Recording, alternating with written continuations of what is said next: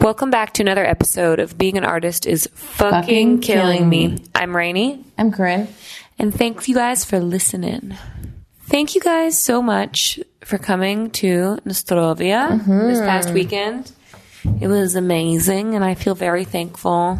And I want to thank the cast, who's amazing, and the band, who's amazing, and also the cool crew that we had. And the team that helped put it all together, and everybody that helped out, and also the Peacock for giving us the space. Yeah. And know that if you came and bought tickets or contributed in any way, all of that goes right back to the performers. Yes, exactly. So that's cool and that's great. It's super amazing, and I feel very thankful. And for all those questions I've already got about when we're remounting, I don't know, and don't ask me. I need to write a 60-page paper.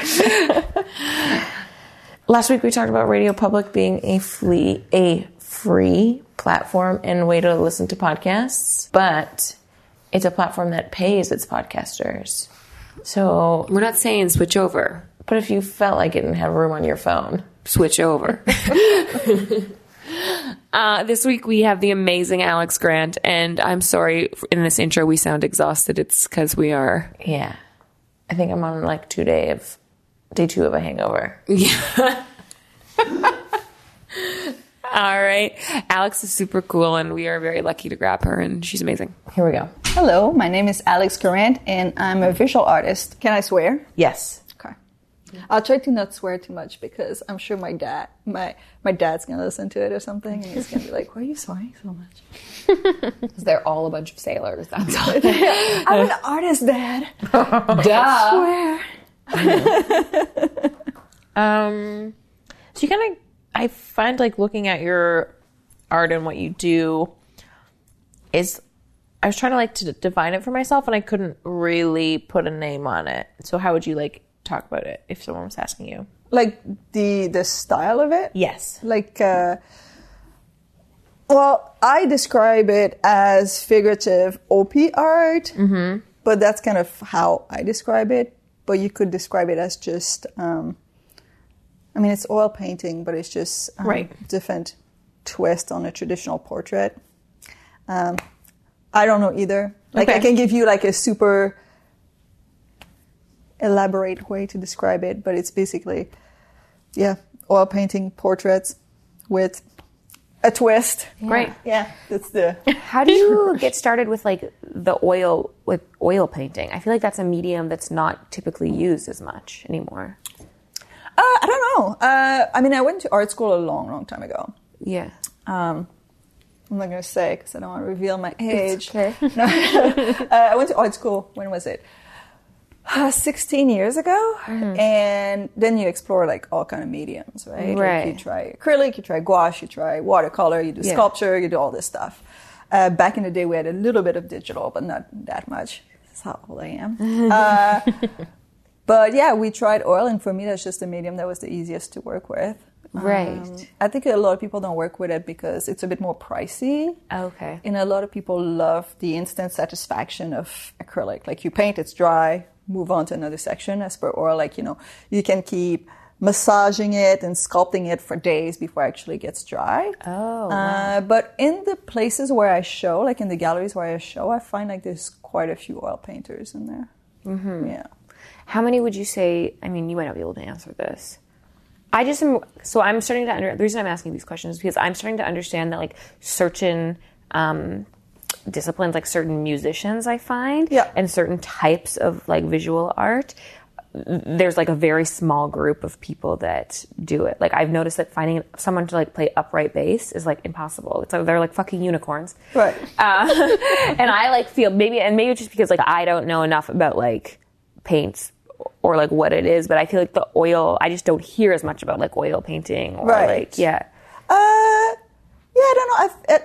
I would consider myself part of this movement called pop contemporary, which is how a lot of galleries that I show at describe the style that they curate. So pop contemporary, which is kind of an influence with illustrative work, with pop art. Right. very different in what some galleries show that are more like, little landscape or touristy art or modern art that is usually what people think about when they go in a museum. They see a big blue painting and they're like, oh, is this art? So the style I'm in, which is a bit more pop contemporary, would be something that's a bit more illustrative, but use traditional techniques. So there is kind of a micro subculture in there, which is artists that show in that style. But it's really big in California, New York. I saw that you showed there. Australia. Yeah, those are usually my main markets. I find that Toronto is, in general, a little bit behind what's happening. Kind of everything markets. In terms of art is what we've begun recognizing. We're not as forward as we think we are. That's right. Yeah, I feel like we're still trying to catch up, and it comes with art as well. Yeah, and that comes across in a lot of genres. A lot of people we have in here say that oh, if I was when I go to New York and I want to go to Berlin and I want to go to these places, and I come here and it's flatlining. Yeah, I don't show here at all. I don't. Interesting. I don't show in Toronto at all. All my shows are in California, New York, and Australia. And a bit of Philly. Toronto is it's weird, right? Because it's so business oriented in a way. Yeah. And a lot of the cities that we mentioned, New York's very business oriented. It's the heightened of everything. But in Berlin, it's not business oriented. It's art, I would say. They embrace their creative. Right. But when I was there this summer, I met a few different people that were there for doing tech startups. Oh, it's starting to happen in Berlin too. It's starting to lots of companies from San Francisco are coming over to Berlin. It's weird. And I'm wondering if Toronto's pushing are we a business city? Are we an art city? There's a constant movement and pushback between the two. Well, I feel we adopt art when there's good business. The film industry in Toronto is huge, and TV industry growing. Yeah, and Netflix is opening production studios here. There's a bunch of stuff happening in the movie world because there's money there. Yeah, right. Because there's money. So I think it's all about money. But there's a lot of galleries in Toronto, and there's a lot of people that make art. Yeah. But there's so many artists that I know from Toronto that are a huge deal in the States. They could go in galleries and people would be fangirling over them in the States. Huge names, and they come here nobody know who they are. Yeah. I'm curious to why choose to live here then? Well, I think a lot of people would just, I'll talk for myself. I'm from Quebec City and I moved here for work 13 years ago, something like that. And I just love the city. Right. I love the buzziness of the city. And I love that there's always something to do. And I do feel even if I don't show here, there is a lot of creative people, so there's good conversation to have about art and creation. Right. Maybe there's less opportunity for what I do specifically, but I find there's still really good conversation with other creative beings in the city. Yeah. Also, the food in Toronto is awesome. There's so much good food. I was just having this conversation the other day with someone. I went to Cafe Can. Oh, yeah. And we did their tasting menu, which was 10 courses of French food. And we were just talking and being this is you don't really, people that go traveling for food, you don't really need to in the city. Toronto has such good food from any region of any place in the world. You can find it in the city. Yeah, it's very authentic. Yes. Yeah. Yes. For sure. And it's because, it's literally just because we're allowing people to, people are coming over here from other countries, right? Well, that's the best thing about Toronto is that nobody's from Toronto. Yeah, I agree. It's awesome. It's a beautiful melting pot of amazingness. And people that are from Toronto, they're from Toronto. You can spot them. Yeah. Adam and Nicole. But I think that's an amazing thing, right? We welcome a lot of people, and then they bring so much from their culture and the food, and then we learn to appreciate everybody else. And then I don't know, I think there's something really magical about embracing other people's experiences and whatever they bring from their background. Yeah. Totally. Yeah. I would agree. But no art in Toronto. Some galleries going to listen to this and be really mad at me. And be there's art here. It's just, it's hard. It's hard to not hard to find, but it's hard. And, you know, I don't know if it's just like because we all live here and we're just like, ugh, I'm over the things in Toronto because we live here. Right. And we're so like used to like the same types of work being made by the same types of people. Yeah. That's why we have this mentality. Like maybe if you came over from like Detroit or from like Berlin, you'd be like, oh, there's like interesting it's very different here. Right. Nah. I don't know. Honestly, I think it's because like I said before, like that whole pop contemporary segment of the art market is way bigger in California, where they embrace like pop art and illustrative art. Right.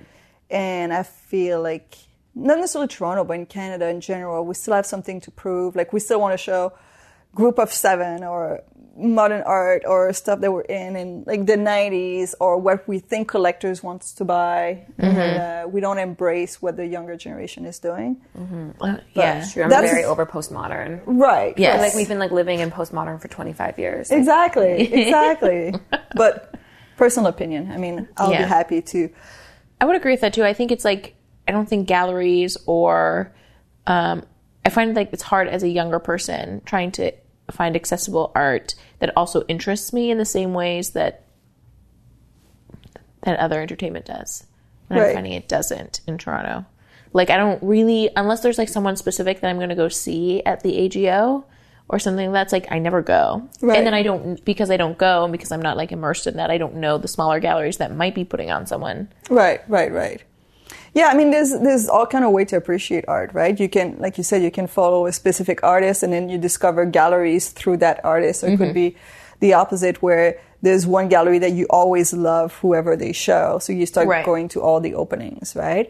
But openings is a big thing as well when we talk about the Toronto market, is you go to an opening in LA, there's an art show opening. Huge crowd, tons of people. People actually, that's their date for Friday night.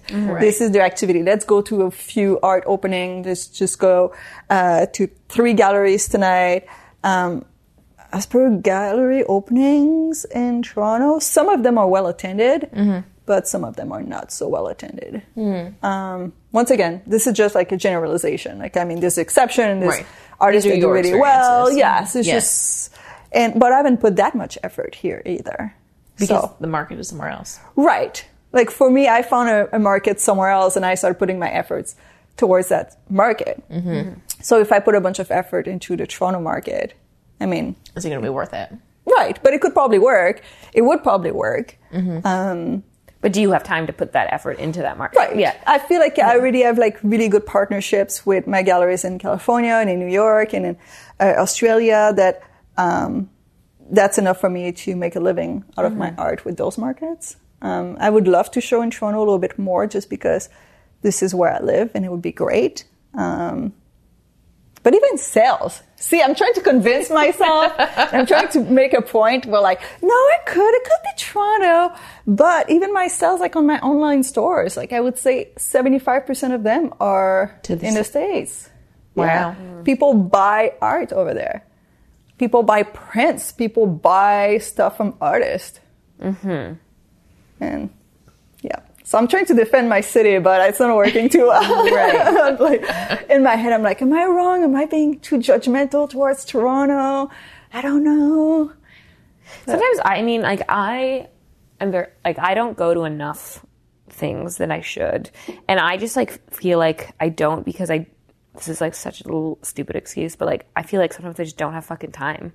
Like there's so much going on that I'm like, I'm working, or like I need to do this, or like this is like not a priority right now to see this. Or like for me to have like a relaxing day and then have to like go to a show is like not really relaxing for me because then I'm like thinking about something that I'm constantly doing throughout the week. Does that make sense? Yeah, yes. that's Like going to a dance show when all I've been doing is thinking about a dance all week is like not relaxing for me. Right. No. And I have to like go out of my way to get there and go out of my, it's not like I can just like sit at my house and be on Netflix or like go out and like meet a group of friends for like drinks. It's like, I don't know. It just feels, there's something almost like because I'm like a part of it and because it's like my job, it doesn't feel as like, it feels like research. Like it feels like right. work. You're networking.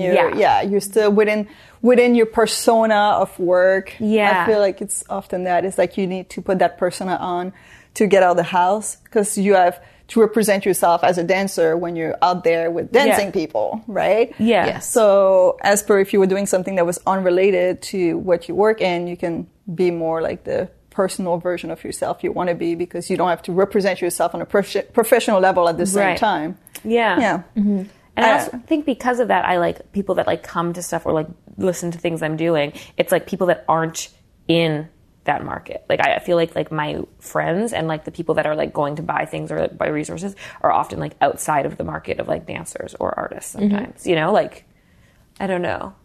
I think we all have a tendency to also to respect and even worship people that do something that we're not able to do.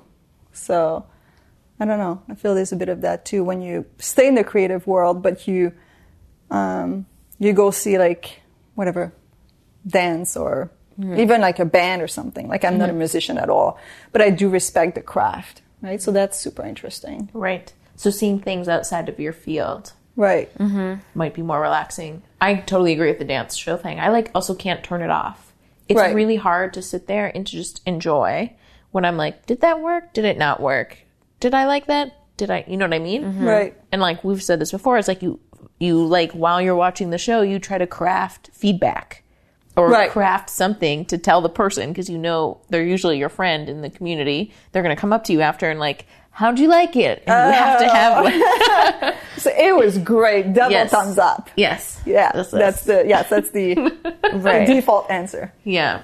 Yeah. I mean, Do you feel like that when you see when you go to galleries and see other people's work, or? I'm a huge art fan in general. Like Right. I grew up, my mom taking me to like museums, and I went to art school when I was super young. So I always really loved art in general. So I still have that feeling, especially when I go to museum and I see pieces from masters. Like I went to Paris last year, and then we saw all the Louvre. the Louvre and the Musée d'Orsay, and I saw all those pieces that when I was a kid, my mom had a poster of it, like a super cheap poster on the wall, and I was like, "Oh my god, it's a real deal!" So it was just a really, I don't know, really big experience for me. So I still appreciate it. If I go to see a show where I'm going to use a term I don't really love, but a show with more emerging artists, I'm doing air quotes right now, emerging artists or artists that are still trying to find themselves, I'd probably be a little bit more critical. Yes. But sometimes it's just because you see the potential, right? And as like That's a good way to look at it. yeah. Yeah. Yeah, like you see a show and you're like, oh, okay, well, this could have worked better. I don't think you're trying to be critical. I think you're just trying to see the potential of what it could be. I think, maybe. Or maybe we're just very critical. No, I'm just thinking about like the term potential, and I remember being Right. like insulted by that a lot, that term, because I was like always like cool, but like those are your ideas, and like that's obviously I'm not there yet. Right. Like I feel like I got told I had potential like up until I like not up until like not like people have stopped at all, but like I feel like I remember being told like, oh, you have potential at like 24, and I'm like, am I ever gonna like not have potential, and am I ever gonna just be like there? Like I don't know. Yeah. Sometimes I feel like that the term potential is also like emerging, like it's like a weird, Right. you know, it's It like, doesn't mean anything. It means everything, but it means nothing. yeah, Yes. yeah, But I find as artists, there's always that fine balance between being super self-conscious and and having a huge ego. Yeah. So someone tells you something like that, you're like, oh man, like you question everything. Right. And then the day after, you're super confident about what you produce and you're like, I'm the shit. Yeah. Right? So I think you're always kind of riding that balance between self-doubt and thinking that you're everything. yeah. And I think when someone offers feedback, it might bruise the ego a little bit. So I don't know. I got some pretty harsh feedback in the past, and my first reaction is to be offended. And sometimes it takes me a few days to be like, okay, let me just soak this in Yeah. and get better. But What kind of harsh feedback? when I first started showing in galleries a few years ago, I got feedback more on technical stuff. So it Okay. wasn't necessarily about what I was painting, but it was my framing or how I was hanging the work or how my canvases were stretched, like little things like that. That wasn't done as professionally as it should be. But somehow when I first got the feedback from the gallery, it felt really harsh to me because, you know, you put so much work into it. But they were right. Like, they know better. Right. I get a lot of trolls on Instagram. Really? So I get a lot of haters. And I still get really pissed and annoyed. Because trolls have no face. I know. And I really want to reply to all of them and just be really mean. And then I take a breath and then I try to, you know, think like, you know, I want to represent myself properly. I want to show the younger artists that you should not, you know, react to this kind of stuff. But inside I'm fuming. Like, I'm really fuming. Right. But yeah, most of the time I try to just... You gotta not read the phone comments. aside. You gotta not. Yeah. But that's like also tricky because social media wants you to be engaged with your following. Yeah. And they want you to like do all these things. You can't just like post and like hope people like it. You have to be engaged with them. But then you get all these like shit comments. Yeah. That you're like, I'm not gonna engage. I'll tell you the one that really pisses me off is, so let's say a gallery partner posts something that I did. Okay. They did a repost or whatever. They posted like, this is art by Alex Grant, whatever. And then someone sees something like, oh, this is a piece of shit, but on their profile. That makes me really mad because first I'm like, oh my God, like, what are they going to think? Which, I mean, they're not going to think anything about it. But what makes me mad is if I see that the person trash talking is someone who's trying to make it as an artist. They're also an artist. Right. Wow. That really makes me mad because I'm like, you know what? What if one day we have a show together? What if one day we work together on the same project or we meet together at a gallery? I'm going to want to punch you in the face. You know? And you should think about it. And you should think about your social media as a work networking, right? Like, especially if you're an artist and you're trying to represent yourself, you can go and trash talk other artists that you might walk into, like, later would in you life. say that in person? You're No. just burning bridges, right? Yep. So, yeah, those are the trolls I freaking hate. But I mean, I try to keep it under control. Yeah. Most of the time. Well, it's true. Like, I think sometimes it's hard. Like, even like on our like iTunes, I think we have like, you know, whatever, how many 5 stars, and then we have like 1 2-star, and I'm like, who did this? Right. How dare they? I remember when I saw that for the first time, I was like, who fucking did that?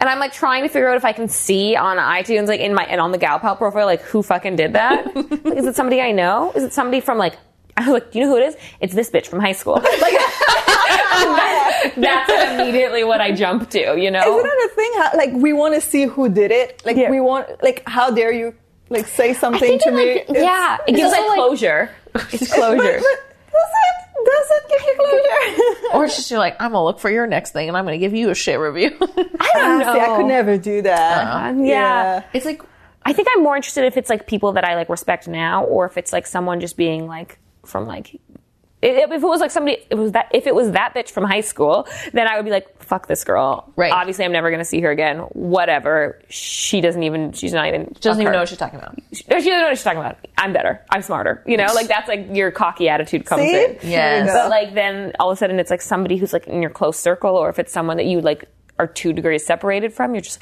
oh my God. Like, What they do they think it should, is it bad? I don't know. I feel like it's always random people. Yeah. Like, It's people that have like no emotional attachment to you, so it's easy for them.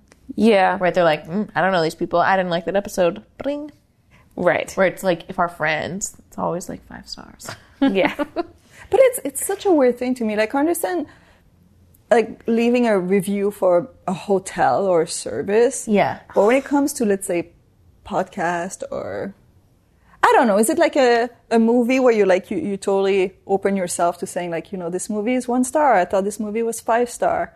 Do we feel that it's more personal because we're so close to the end product? Like we're invested in it. Yeah. Yeah. And that, and the fact that like Apple is the only platform that does this. The star reviews? Yes. So like Spotify, and you're really dependent on where you stand in the charts by how people rate you. Oh, okay. So listens has something to do with it, but it's also like how many good reviews you get. So like you can find us on Spotify and we're like in the mix of like other performing arts podcasts. On Right. Apple, because we're like small time, even though we have 70 episodes, Right. you have to like go searching for us. Right. Right. Like we're not going to show up on like the page. The top top 10 Oh, page. that's interesting. But those top 10 are because they have reviews and ratings, and that people on the platform are engaging with the platform, not Right. necessarily just listening to it. Oh, that's very interesting. See, with art, even if someone hates you, except the trolls are annoying, but if someone write a whole essay about how bad your art is, it's still okay. Because people have a reaction to it. Yes. You want people to react to art. Like, I would much rather have someone have a reaction to it than right. walk by it. Right. Yeah. Exactly. But it does suck that in the platform you're using, it does impact your rating. Yeah. Yeah, it's like these. Yeah, I mean, like obviously podcasts wouldn't exist without like iTunes, and because I think iTunes created podcasts. Is that like bad for me to say? I don't know. Should we know our history? I think like podcasts have been around for like 10-ish, 15-ish SoundCloud years. maybe. And I think how they first started is people started putting them up on like their own websites. And I think like the streaming platforms came later, but I'm not sure how much later. Oh, okay. Well, what is the definition of a podcast? Because technically, Also that too. if you have a radio show back in the day, like since forever, you had radio and you had programs, right? So technically, that's kind of the ancestor of the podcast. The podcast is just that the format is now listening on demand Yes. and hosted differently. Right. So It's more individualized. So we're going to need to Wikipedia this. Yeah. Yeah. After. What is the definition of podcast? Yeah. Maybe someone can write the definition of podcast in your comment section. Yes, please. Yes. Give us a history lesson. Yes. We're Please comment interested. below. Yeah. But I like that's those these like big tech things have come in and just like Instagram, iTunes, you know, et cetera, and just like tried to monetize it and tried to Right. like and are helping certain groups of people, like are helping some people become influential and becoming successful, but also like not helping people become successful. Right. You know, like even with like influencers, I feel like to become an influencer now, it's like so much harder than it was 5 years ago for like these like bigger names to come up. Well, the algorithm is, we talked about that earlier, but the algorithm is kind of messing up the natural feedback, or I don't know. Like Yeah. it's insane. Like for me with my Instagram, let's say when I had, 80,000 followers, I used to get 20,000 likes for a post. Right. And the day that I got 100,000 followers on Instagram, my reach went down to half of it. And now I'm at 145,000 followers on Instagram.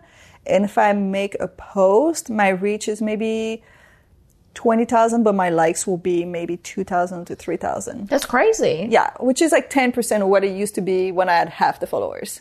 Wow. Yeah, because they say, well, I think that's how it's set up. Nobody knows, it's a big secret. But I think the way it's set up is they realize that once someone has a certain amount of followers, they will be willing to pay to promote their post and promote their And content. if you're like, I'm not paying to play, Right, they don't see a value in you. that's right. So that's like shoved to the back. That's People right. have to go looking for you. That's right. Yes. Yeah, it doesn't come up in the feed. Yeah. Does it piss you off that as a visual artist, you have to kind of like deal with Instagram and you have to put like you have to like at least think about it, right? Because Right. Are you monetizing off? Well, are you able, like you're selling things kind of through Instagram? People are discovering you more and more, right? Right. Well, I feel like I have a fairly healthy relationship with social media. I like to see myself as an artist who happened to be on social media. I don't like to think myself as, a social media like influencer Right. who happens to paint, because there's a few of those out there. Yeah. Like I don't post picture of me painting in booty shorts and, my boobs out because I want likes. Like I will never Yeah. do that. So I see social media as a marketing tool for my art business. So even if the algorithm is not as great as it used to be, it's still a useful tool for me to use. And I think what happened is a lot of artists a few years ago took for granted that tool would be there forever. So they were like, oh, there's so many print sales now that we have Instagram. Then they switched the algorithm, and then it messed up a lot of our sales, direct sales on our website.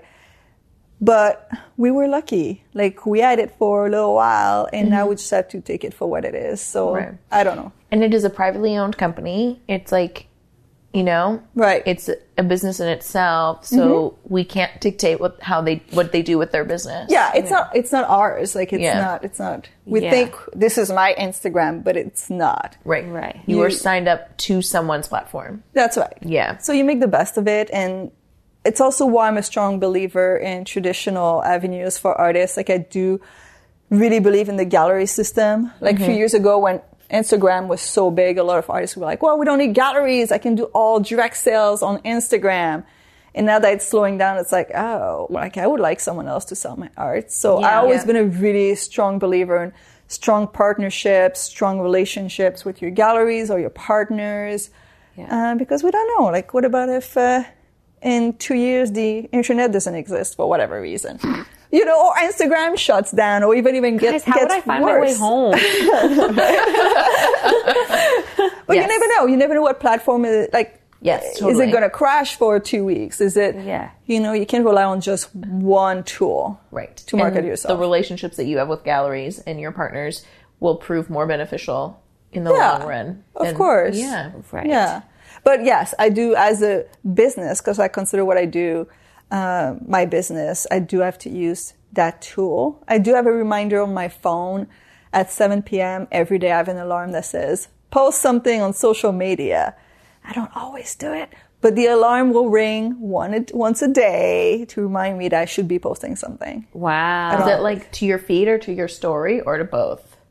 Either. I'm not that structured Okay. when it comes to post. I tried to be for a while, and I realized that it was becoming so much work that now it's just like, if I have something to post, I'll post it. Right. And that's it. Is Like, there? Can I ask if there's a reason for 7 p.m.? no, I just feel like when I had the day job a few years ago, it was when I would be home and like settling down after dinner to Right. get some work done.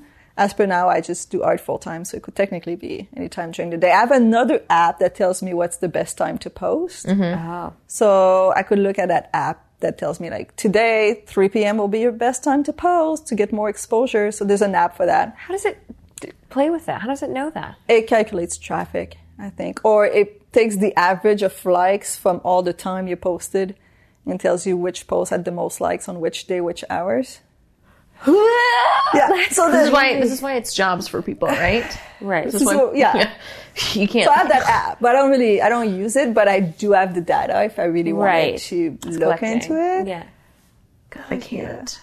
Yeah. I just like- it's finding that balance, right? Like I said, you don't want to become, well, you can. Like, you can become a social influencer that happened to do whatever craft you're doing. Or you could be that creative person that just happened to use your social media. Right. And I prefer being the later. But Right. Yeah.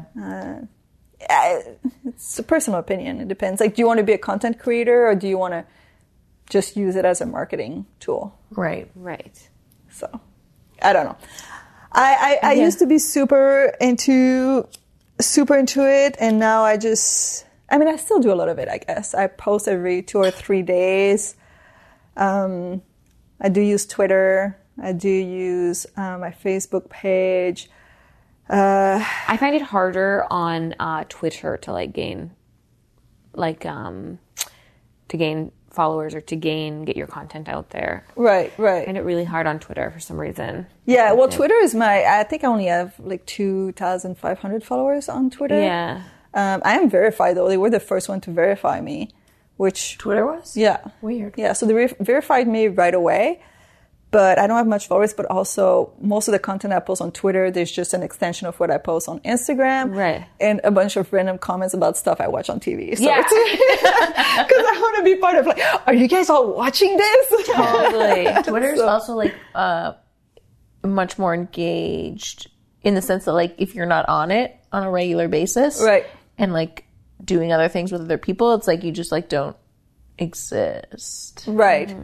I think Twitter is really good for searches. So if you want to talk about, it's really good for events that are happening in real time. Yeah. Yes. That's like how I get my news. It's like on the Twitter Me too. news feed. That's like I go on there and I'm like, what's happening? Because people are engaged with it constantly. Yeah. Right. And you don't constantly even need posting. hashtag now, like on Twitter. You can just search You one can word. just search. Yeah. Like when there's a storm, you search like Ontario storm, and then you're like, ooh, everybody's in the snow Yeah. just like me. And somehow it makes you feel better about yourself. But Yeah. yeah. But yeah, Twitter is, I'm a consumer of Twitter, but I don't participate that much. Yeah.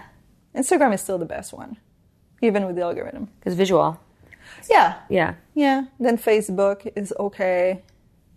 Though those DMs on the page, it's so complicated and I hate it. I have Tumblr. Oh, yes. Tumblr still a thing? I guess. Yeah. Andrea was just talking about Tumblr as well. I was like, Some people are super into Tumblrs. So it's like got a weird cult following. yeah, so I have Yeah, it's like Tumblr. Reddit. But it just duplicates whatever I post on Facebook because of the share button. Yes. I guess I have a Pinterest too. But I don't never post on it. I get tagged a lot on Pinterest. I get a message at least every day that I got pinned like 2 or 3 times a day. Like someone is Wow. pinning your art. Yeah, on Pinterest. Wow.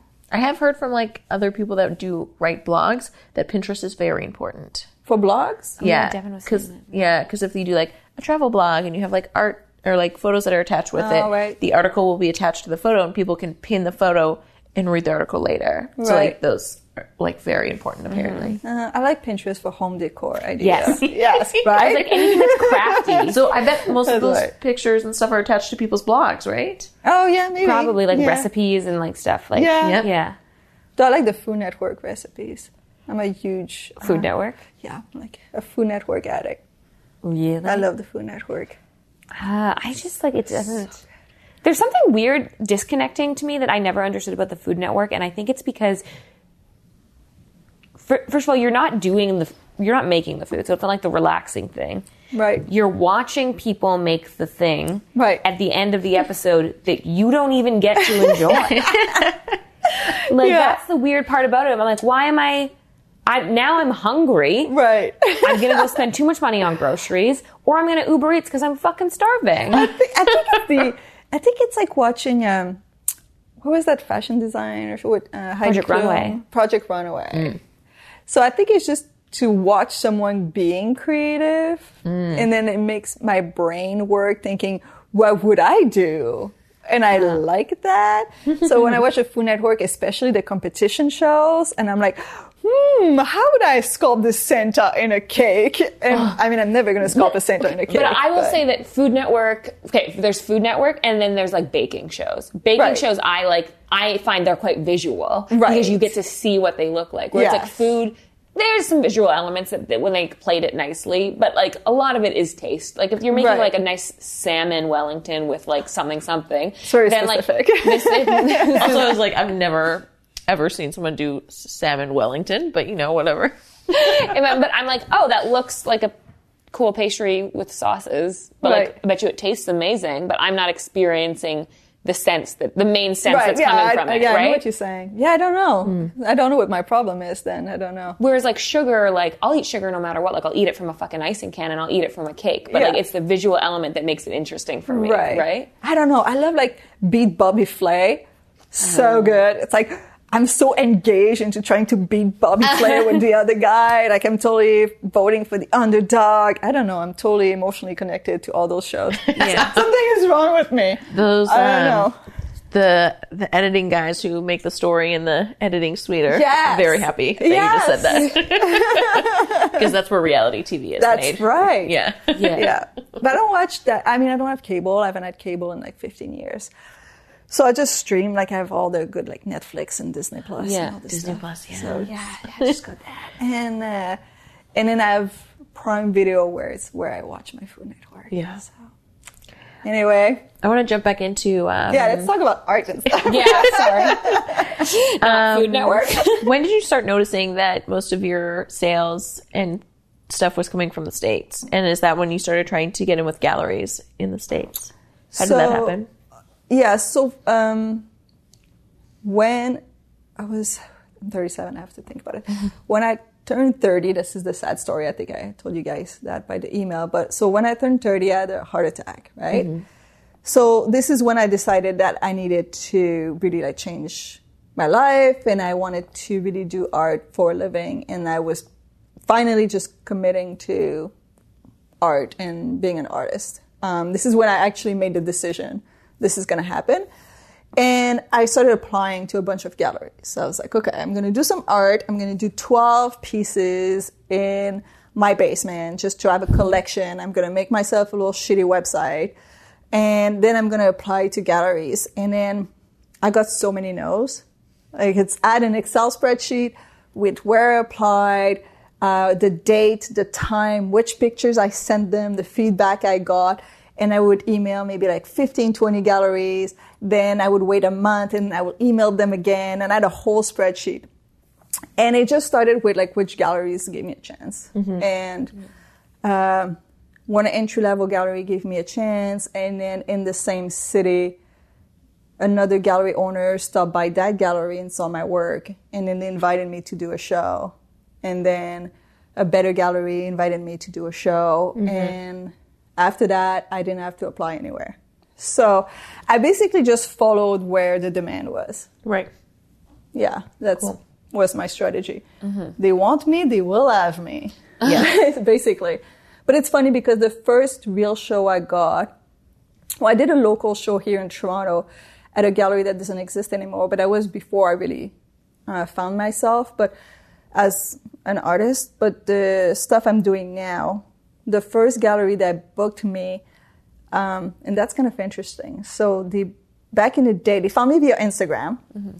So one point for Instagram. They found me through Instagram, but I would not post a lot of pictures of myself. So they booked me for a show, and I'm like, I'm going to go to the opening because it was my first time showing at a real gallery, and they didn't know I was a woman because my name is Alex. Yeah. Wow. So I thought it was super interesting because the art world is really male-dominated still. Mm-hmm. Even if on social media there's as many female artists as male artists, when you go in galleries or museum, I mean, in museum, less than 5% of paintings are actually by female artists. Wow. And in gallery, the balance is a bit better, but it's still very male-dominated. So it was interesting to me that I show up at a gallery, and then the owner kind of looked at me weird, and it took a second, and then later on told me, oh, when I booked you, I thought you were a guy. Yeah. So did you ask if it would have changed? I did not, because I was a baby and I was still probably too shy to ask questions. Now I would probably ask, but that's so interesting. Right? Yeah. Because I always wonder, would I get the gig if he would have known that I was a female? But then it doesn't matter, because after that, another gallery basically poached me. And I was really happy to say yes, because it was a better gallery. Mm-hmm. And that kind of left me with a weird vibe? Yeah, sour note. It was just weird. But my name is Alex, so maybe I shouldn't complain, because maybe it's a good thing, that he didn't know. But It's interesting, right? Because it is something that we don't necessarily realize, because in social media, it doesn't matter like if you're female or male, whatever. But in galleries, it's still mostly male-dominated. Mm-hmm. Yeah. So. Is that the only time we've run into that, where someone has literally said, "Oh, I thought you were a guy"? I got that a lot at the beginning. I would get asked to do interviews or blog interviews and stuff like that, and then people would say "Oh, I didn't realize you were a girl. I didn't realize you were a girl," just because my name is Alex, and then I didn't post a lot of pictures of myself, so people didn't know. So yeah, happened a lot at the beginning. Even on my Instagram, I would post a picture of myself eventually, and people would say, "Oh, I didn't know you were a woman." And I'm like, that's right. So why does it matter at this point? Right. I don't think it matters. Yeah. But it can be a bit, not insulting, but when someone asks you to do an interview, let's say for a blog, and then on my website, it does say, well, I'm sure it says she somewhere. Yeah. So those people ask me to do an interview, and then they haven't even done their fucking research. Yeah. That's right. Yeah. Yeah, so that annoys me, because I'm like, could you at least read my bio on my website, just the minimum? Right, so you have questions to ask me that are relevant and topical, and or maybe that's a big ego that just don't you know who I am? But no, I was sorry, no, it's important. The minimum. Yeah, right? At least have Googled me, so you can at least recognize my face when I walk in the door, right? No, Yeah. no, like the pronouns and Yes. like no, like discipline and like what's gonna stories about them. you know? Yeah. Totally. So I thought it was weird. It happened at the beginning, and now I feel like I'm a bit more established, so it doesn't happen. Right. Wow. Which I was going to say, people now know who I am. Sounds super douchey. People in my scene usually Right. know by now. But yeah, it's kind of weird. Not that it matters. Like, I mean, these days, I don't really care if I identify as a female. I don't think it should matter. Right? But when that first gallery booked me in and they were like, oh, I was like, yeah, okay. Just awkward. Yeah, What do you super. say to that? Right? Yeah, that's true. Right. Like, how do you deal with that situation in the moment? I'm still willing to talk about hockey. Like, I don't know. Yeah, I guess like what would it be like? Oh, I thought you were a man. And Cool. Yes. Yeah. yeah. Is that Right, Well, well, you're a man. ... Is Right. like does punctuation matter in this point? Right. Like Right. I don't know. Weird. Can we talk about your heart attack a little bit? Sure. Yeah, no, I'm used to talk about it now. Yeah. So- Was it something that was caused by like environment or stress, or was it like, is it like heart disease that's like, what are the word I'm looking for? Runs in your family. Yeah. Like genetics? Yeah, genetics. Yeah. No. Well, it was a really... Because 30 is weird. very young. Yeah, I was 30. It was actually very- on my birthday. Oh. So my joke is, you know when you buy like a phone or electronics and then there's a warranty and then as soon as the warranty expires, like it stops working? I said like my warranty expired at 30. It was just like, my buddy was like, that's it guys, I'm out. Yeah. But God. basically I was traveling in Florida the week before and I got really sick when I was there. I had like strep throat and I just had a fever and I don't know, I was just sick. And I flew back and I went to a doctor and they're like, oh, I'll give you penicillin. It just looks like you have a bad throat infection. And I'm like, okay, they sent me back home. My fever spiked to like 104 or whatever. Like I couldn't move. I was just like on the couch and I was like, okay, it's okay. I'll be fine. Whatever. I have the flu. And I just went to bed and I woke up in the middle of the night and I just knew I was dying. Like I knew. I woke up and I'm like, I need to go to the hospital. I'm dying right now. And the only way I could describe it is I was like, my stomach exploded inside and it's bleeding everywhere. That's how I kept saying, like my stomach exploded. That's what it felt like. And then, anyway, long story short, I took a cab to go to the hospital because I didn't know I was having a heart attack. So I was like, I'm going to call a cab. And they knew right away I was having a heart attack. But basically what happened is I had mysterious infection. Okay. And it went in my bloodstream. And I had myocarditis and pericarditis, which is the sac around the heart and the heart itself. So I had two infections. So it's like if you have a throat infection, it gets swollen, red, and full of pus. My heart was like that. So my heart was actually infected. So it would not beat properly, and then my left valve stopped beating or stopped moving, I should say. And then my heart just crashed. Wow. So, yeah. So that was fun. I'm fine now. I was in the hospital for a while. I took a lot of medication. And the only thing I have left is I have a little bit of a heart murmur on my left valve, but it's really not a big deal. Like I work out every day and everything, and it doesn't really affect me. But it was emotionally, it was a big transformation. Yeah, I bet. Yeah, because you feel very small and it feels very real. And I couldn't move from my bed, so they would come and do echo, and then they would do it in my bed, so I could actually see like my heart on the machines as they were testing me. So I was thinking like, whoa, like this is it, this little thing. Like if it stops beating, like that's it. Yeah. So I wrote this long letter while I was at the hospital and thought I was dying. I actually asked my friend to give me, I had my computer, and I started writing a letter of all the things I should have done.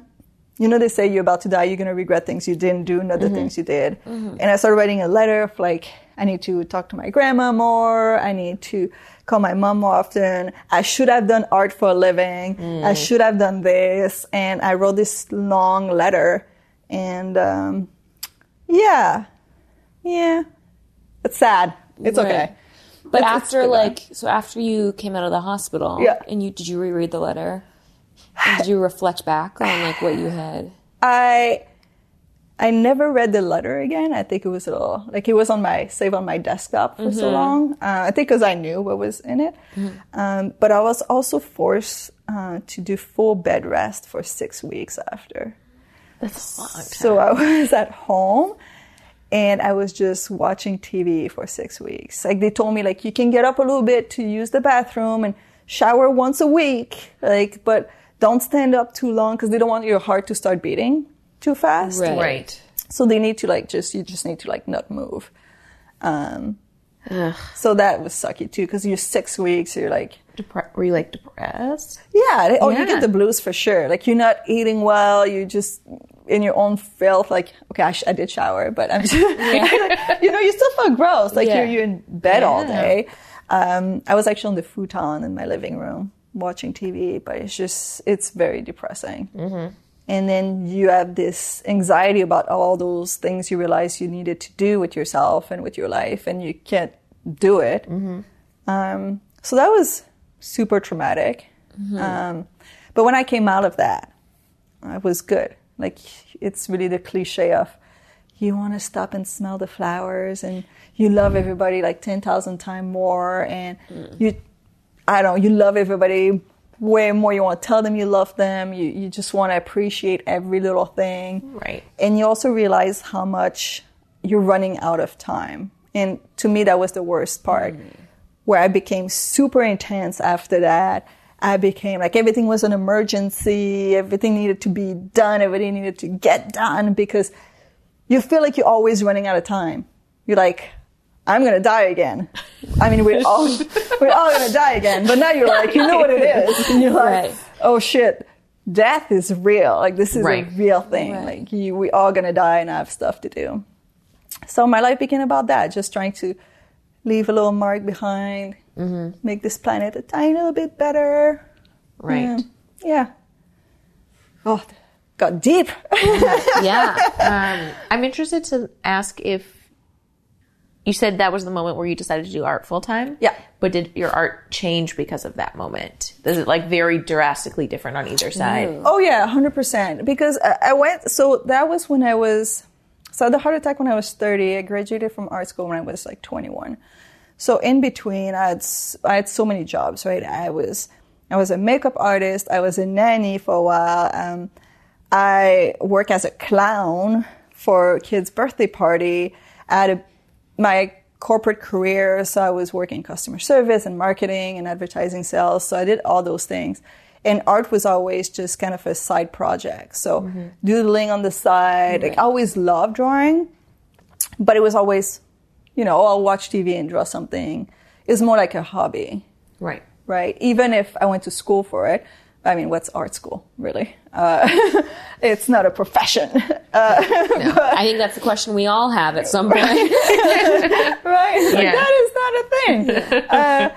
But yeah, I went to art school, so at some point I thought it would be my career when I was young, but then you just end up having to find a way to pay rent. So it was always kind of secondary. So yeah, my drawings, they were not focused on trying to find my visual voice. They were not focused on trying to brand myself visually. They were just stuff I did for fun. As per when I made the decision, I was like, okay, I need to focus on finding myself, finding a voice that works for me, and sticking to it in order to build myself and represent myself a certain way when it comes to gallery, museum, or whatever. So you become way more of a business in a sense. Because, if you want to make a living from anything, you need to see it as a business. I'm very lucky now I do it full time. So my business is my hobby and it's what I love doing, which is amazing. I'm so fortunate.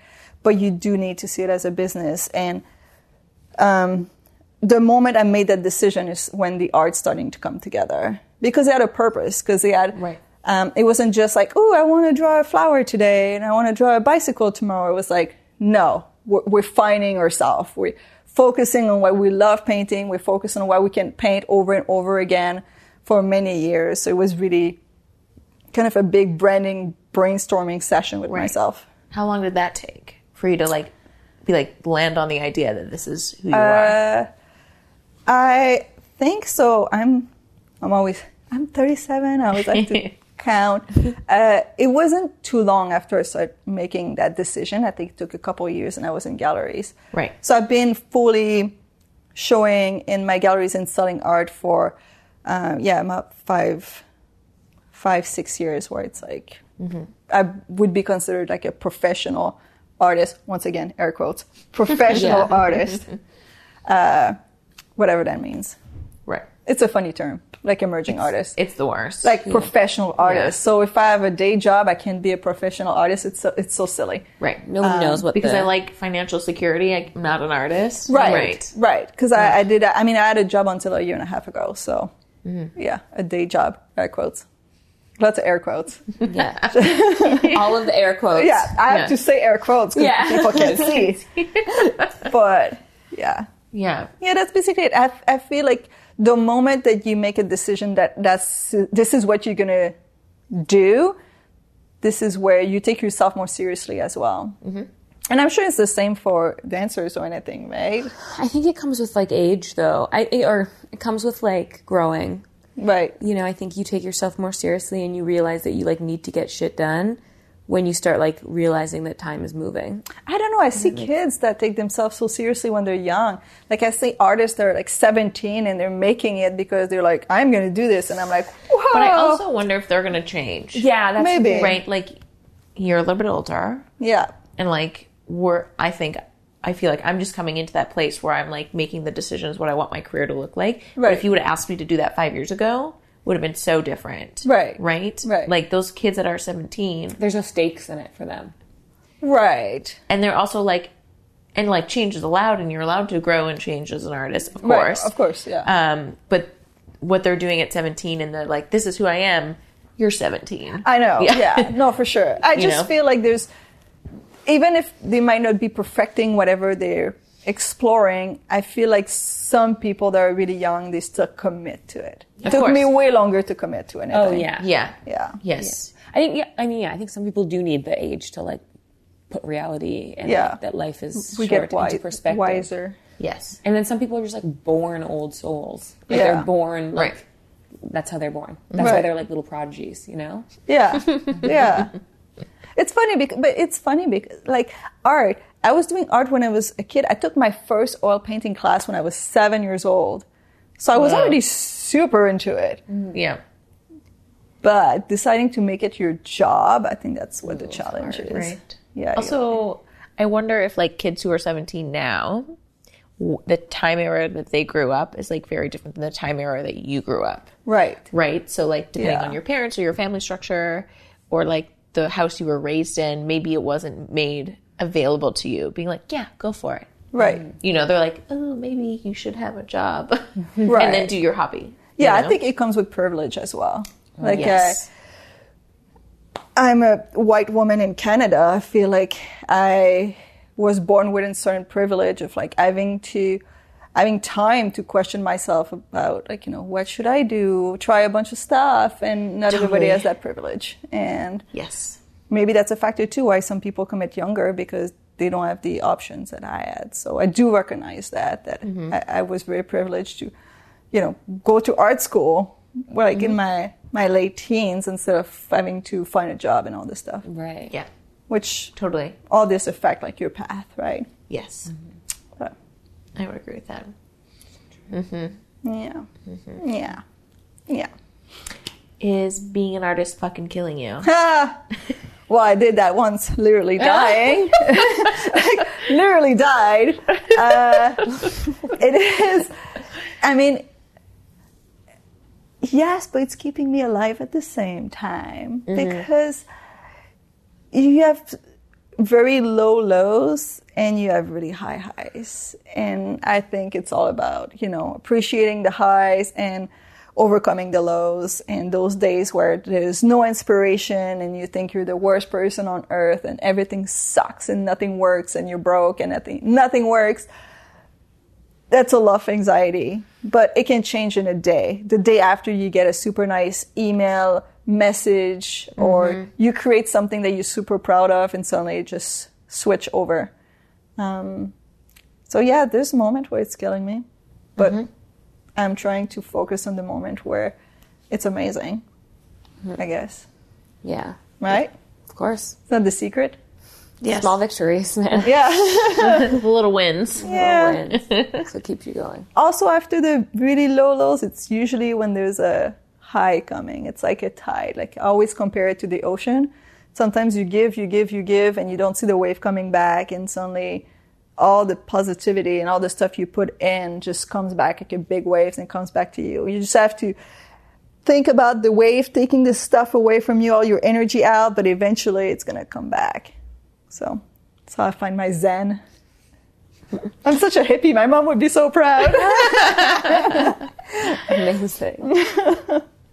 Thank you so much. Thank you so much. Thank you for having me. It's so fun. Thank you guys for listening so much. You can find us on Instagram, Twitter, Facebook, anywhere basically that you can get Spotify, you can get podcasts. Leave us a review. Let us know what you think. And you can find Alex at... Alex Garant Art on whatever, all social medias. Great. Google me. Awesome. Thank you so much.